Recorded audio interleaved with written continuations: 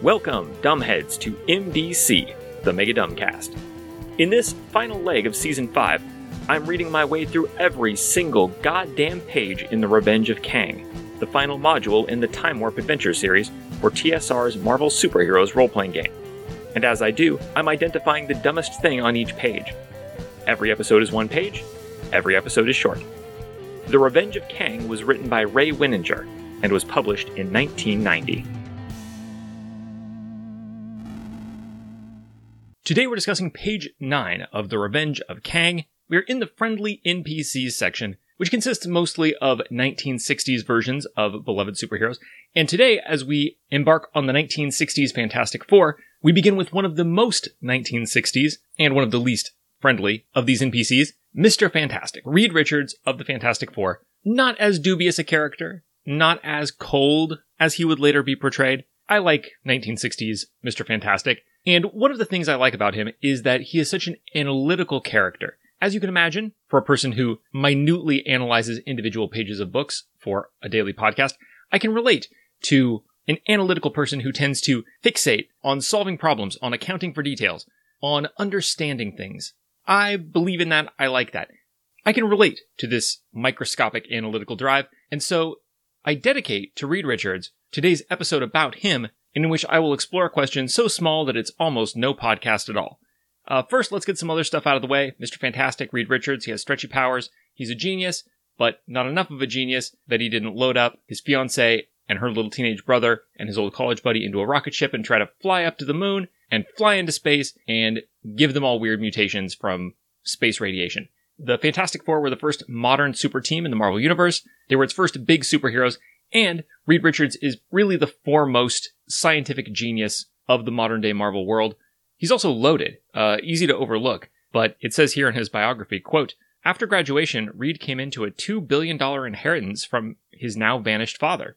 He invested most of the money into the ship that led to the creation of the Fantastic Four.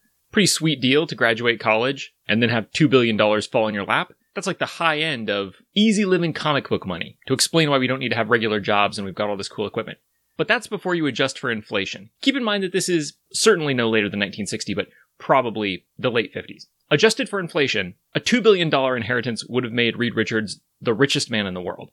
That's $18.7 billion in today's money, which wouldn't make him the wealthiest man in the world today, because in the real world, the excesses of wealth have grown beyond the dreams of comic book avarice. But in 1959 or 1960, it would have made him the richest man in the world, as well as the smartest man in the world, making it somewhat superfluous that he was also in a four-way tie for first modern superhero and became the stretchiest man in the world.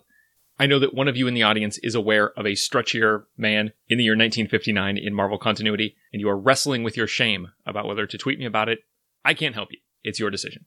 But certainly he is at the top level of stretchy men in the Marvel Universe. This page lays out what his powers are. They're quite versatile. They're quite odd. There's even a little nod here to the idea that these might be kind of a thinking person's powers, in that you might need to figure out how to use them to accomplish certain things. It might require imagination and intellect. So on a basic level, quote, Reed has monstrous ability to elongate any part of his body. The maximum extent to which he can stretch is 1,500 feet. In addition to elongation, he also has plasticity. Quote, Reed's body is amazingly pliable and can absorb virtually any impact. By combining this power with his elasticity, he has managed to develop the following power stunts. Reed can form his body into a bouncing ball with amazing agility and typical speed. Interesting. A strong first step. Quote, by forming his body into a kite, Reed can glide at feeble air speeds. This is going to require a little more coordination, precision in shaping yourself, and there's a bunch more. Quote, Reed has the amazing ability to become as thin as a sheet of paper. Apparently the trickiest one is, quote, by making a reason feat, Reed can dissolve his body into a puddle capable of flowing through almost any opening. That does sound tricky. That reason feat's weird to me. It's not that I object to the idea of a reason feat here per se. Certainly I have attempted some reason feats myself in the occasional idle hour, trying to figure out exactly what Reed's powers do, what their limits are. It doesn't seem right that he can turn into an actual liquid. He definitely can turn into a putty, though. So, like a goop? I don't know. Do his organs somehow function when they're flat or even liquid? Or does he just not need his organs and his body operates on some other principle? These are difficult questions, but not as difficult as the dumbest thing on this page, my main question today, one that I would love to have been able to pose to our author ideally right after he wrote this rule, when it was fresh in his mind what his logic was. This is a new ability added to Mr. Fantastic's stat block for this book. The author writes, quote, Reed has developed the amazing ability to assume any geometric shape. Okay, let me push on that for a minute. What does it mean to have an amazing ability to be a rectangle? Because, like, some of these others, you know, it's not the most intuitive thing, but you can understand. Like, he has an amazing ability to turn himself into a thin sheet of paper, which initially you might wonder, what's the point? What's the use? When would you roll this? But it makes total sense because, I mean, you could encounter a piece of paper, like in a Bible or something, and think, wow, that's an amazingly thin sheet of paper. Even if a door were constructed so that you can't slide a paper under the door, you could probably slide this paper under the door. This is an amazingly thin sheet of paper. So if someone tried to trap Reed Richards, like say they invaded the Baxter building and they locked him in the bathroom, and then cognizant of his mighty powers, they like scrunched up a towel and pushed it right up against the bottom of the door to try to seal it so he can't slide out of there, Reed could still give it a try. The player could ask the judge, I know you said the bottom of the door is blocked. How blocked is it? Like, how tight a fit is it? And the judge would be like, it's an amazingly tight fit. And Reed's player would be like, then there's a chance. I'll need a yellow result against this amazing intensity thin little slot. I've got to spread out like I've never spread before. Think about all my relatives and my loved ones, like Spider-Man does when he's got to lift shit, and spread out just as thin as I can in this fucking bathroom. Must stretch, must flatten, must will organs into non-existence. And then probably he would spend a little karma, get a yellow result, and slip right out. It sure is a good thing that he has amazing, not incredible, ability to get thin. So I wondered about it at first, but then I thought it through and it made sense. However, this logic does not translate to the intractable question of the amazing rectangle. Like by analogy, your amazing stretching ability, your amazing plasticity allows you to become amazingly thin. So I guess this has to mean that an amazing ability to become like a rectangle reflects that you become amazingly rectangular. And I guess that's just something I have trouble quantifying. Like, how rectangular would you say a normal rectangle is? Is it that a normal rectangle, like you would see in, for example, a geometry textbook, think back to your school days, when you were first learning about rectangularity, little knowing that you would one day have to build upon that foundation to reach these lofty heights of theoretical rectangularity. Well, a conventional rectangle in a geometry textbook, do we say that's a rectangle with typical rectangularity because it's the degree of being a rectangle that most rectangles have? So by definition, it's typical. Or do we say like a rectangle is unearthly rectangularity? It is a rectangle. And like a loaf of bread is typically rectangular. I wouldn't be impressed by Reed Richards if he could become as rectangular as a loaf of bread. If you can do flight, if you can do inflated ball, and you can do thinner than a sheet of paper and still have your biology function, then achieving rectangularity halfway between like a loaf of rustic bread and a geometry textbook style rectangle, that doesn't seem very rectangular, if I'm being perfectly honest with you. Is it that typical rectangularity is as rectangular as a regular person can become? Like if I right now were to attempt to take on a rectangular shape, is that typical rectangle? If that's the case, what the hell is amazing rectangularity even good for?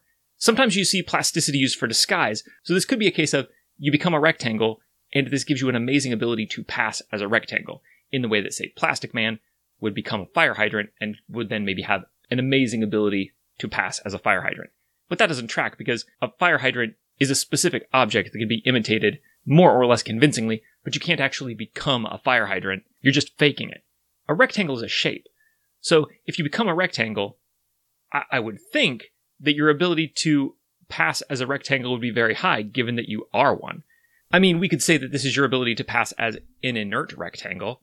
Like maybe you got out of that bathroom in the Baxter building, and now you're trying to get out and signal for help against these intruders, and you're making your way through an empty hallway, but then you hear footsteps, and so, in a panic, you transform into a rectangle, so that one of them will look into the hallway, and then just call back to the other, "Nothing in here, boss, just a rectangle."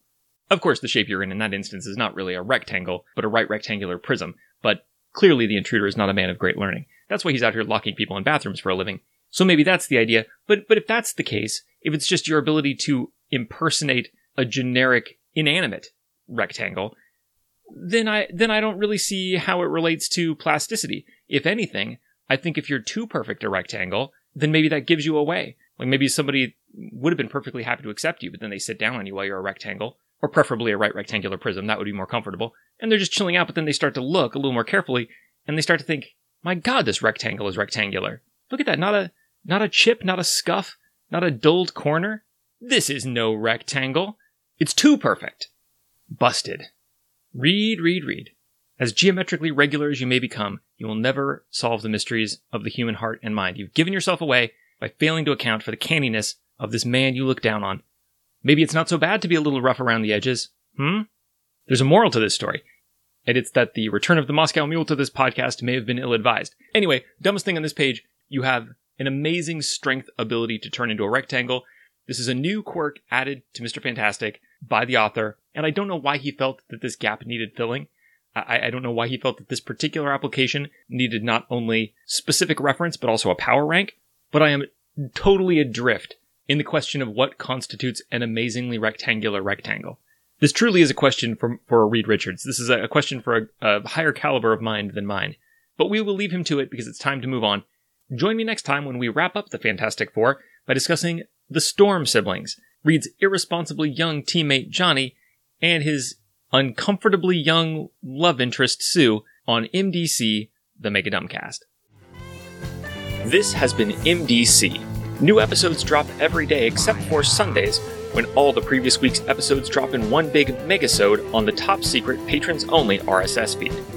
If you'd like to get access to that feed and support the show, go to patreon.com/Megadumbcast. Contact me however you want. I am Megadumbcast on Twitter, Gmail, Podbean, your favorite podcatcher, etc., etc. This episode's music, used under Creative Commons license, is Take Us to the Nearest Starbase by Astrometrics, whose work you can find at soundcloud.com/Astrometricsband.